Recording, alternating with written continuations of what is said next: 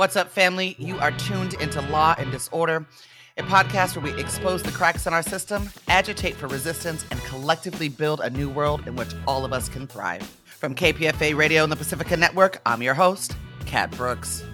The Electronic Frontier Foundation, the Knight First Amendment Institute at Columbia University, and the Social Justice Legal Foundation filed a complaint challenging San Mateo County's policy of digitizing and destroying physical mail sent to people in its jails. Joining us to discuss is Hannah Zhao, staff attorney with the Electronic Frontier Foundation, focusing on criminal justice and privacy issues.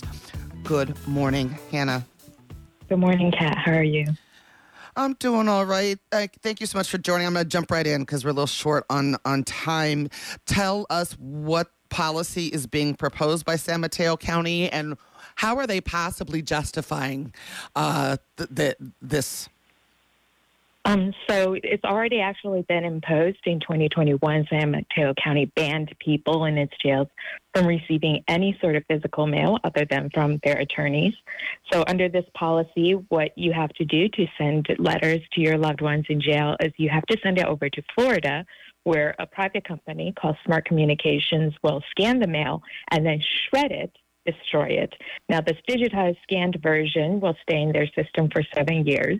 And in the jails, the intended recipient of the mail will be able to only access these digitized copies on a few tablets and kiosks that are located at the jails and that are only accessible during certain hours of the day.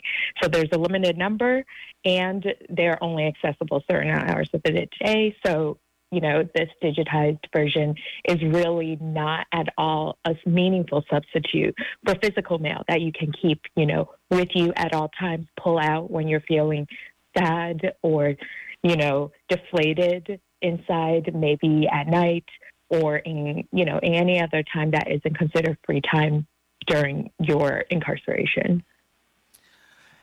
And I want to go back to what San Mateo is saying as the reason. There's no justification for it. Clearly, this is a horrible policy.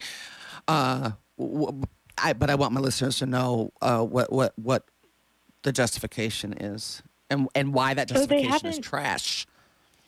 Yeah, well, part of it is they haven't been very clear about what their justifications are, probably because there aren't really any.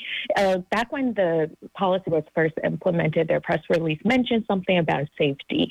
And then during criticism on Facebook to its announcement, they responded with a comment that mentioned keeping folks safe inside and something about concerns about fentanyl.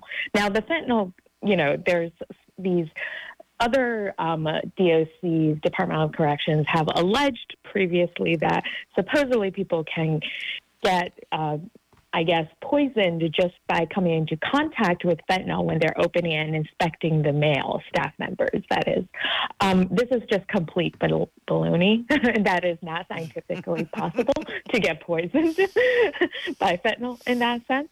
So, there really isn't any justification. And the numbers bear this out. For example, in Florida state prisons, less than 2% of the contraband items confiscated over a two-year period were traced to mail. In Texas, uninspectable substances found in mail was only in 0.5% in 2019. And, many other states have admitted that the main reason that drugs are trafficked into jail is because of the staff, is because of the guards themselves. And this is, people have said this, admitted to it in Missouri. The leader of the Department of Corrections has admitted this. This is actually what happens. And we know it happens in San Mateo, too, because in San Mateo, there's a number of staff who have pleaded no contest to allegations that they were trafficking in drugs. Yeah, there was just a huge case you probably saw at Rikers, right, where several guards were busted for moving lots and lots of controlled substances to the jails. This is something that happens all over this country. But in terms of policies like this, I mean, they tried a similar thing, or they're doing a similar thing in New York too. How common is this kind of policy in other states? across the country? Well, there are some states that do this, but this is one of the most restrictive regimes. So in some states, they will do the scanned mail, but they will print you a copy of the scanned mail. Now, again, obviously, a drawing that your kid did in crayon is not going to have the same meaning as a digital copy of a drawing your kid did in crayon, right? But at least you will be able to access that at any time that you wish. So in terms of Smart Communications and their service, MailGuard, we know that there are other counties that use it, and also Pennsylvania's state prison system has been using it since 2018 or 2019, so it's been a few years now.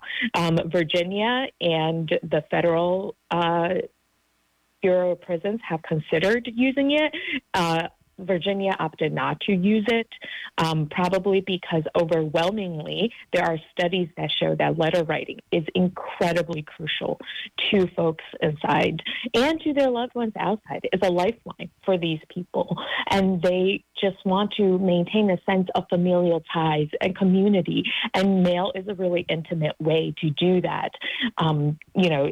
Digital copies just don't suffice. And those are probably the reasons that Virginia or the federal prison system have opted not to use this, because these policies are terrible for the folks inside. All right, Hannah, this is something that we're going to definitely want to continue to cover on Law and Disorder. Thanks for joining us, and we look forward to having you back on the show. Thank you so much.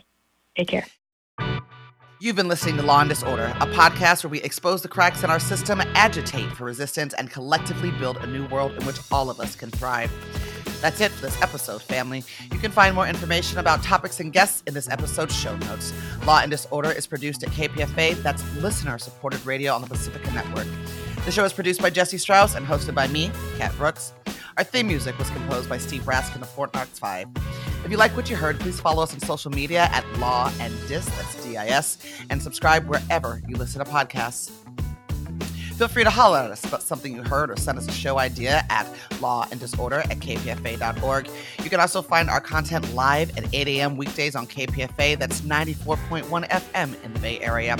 Our show and all of KPFA's programs are funded exclusively by you, the listener, and if you're in a position to support us, please donate today at kpfa.org. Take care of yourself and take care of each other. We all we got, fam.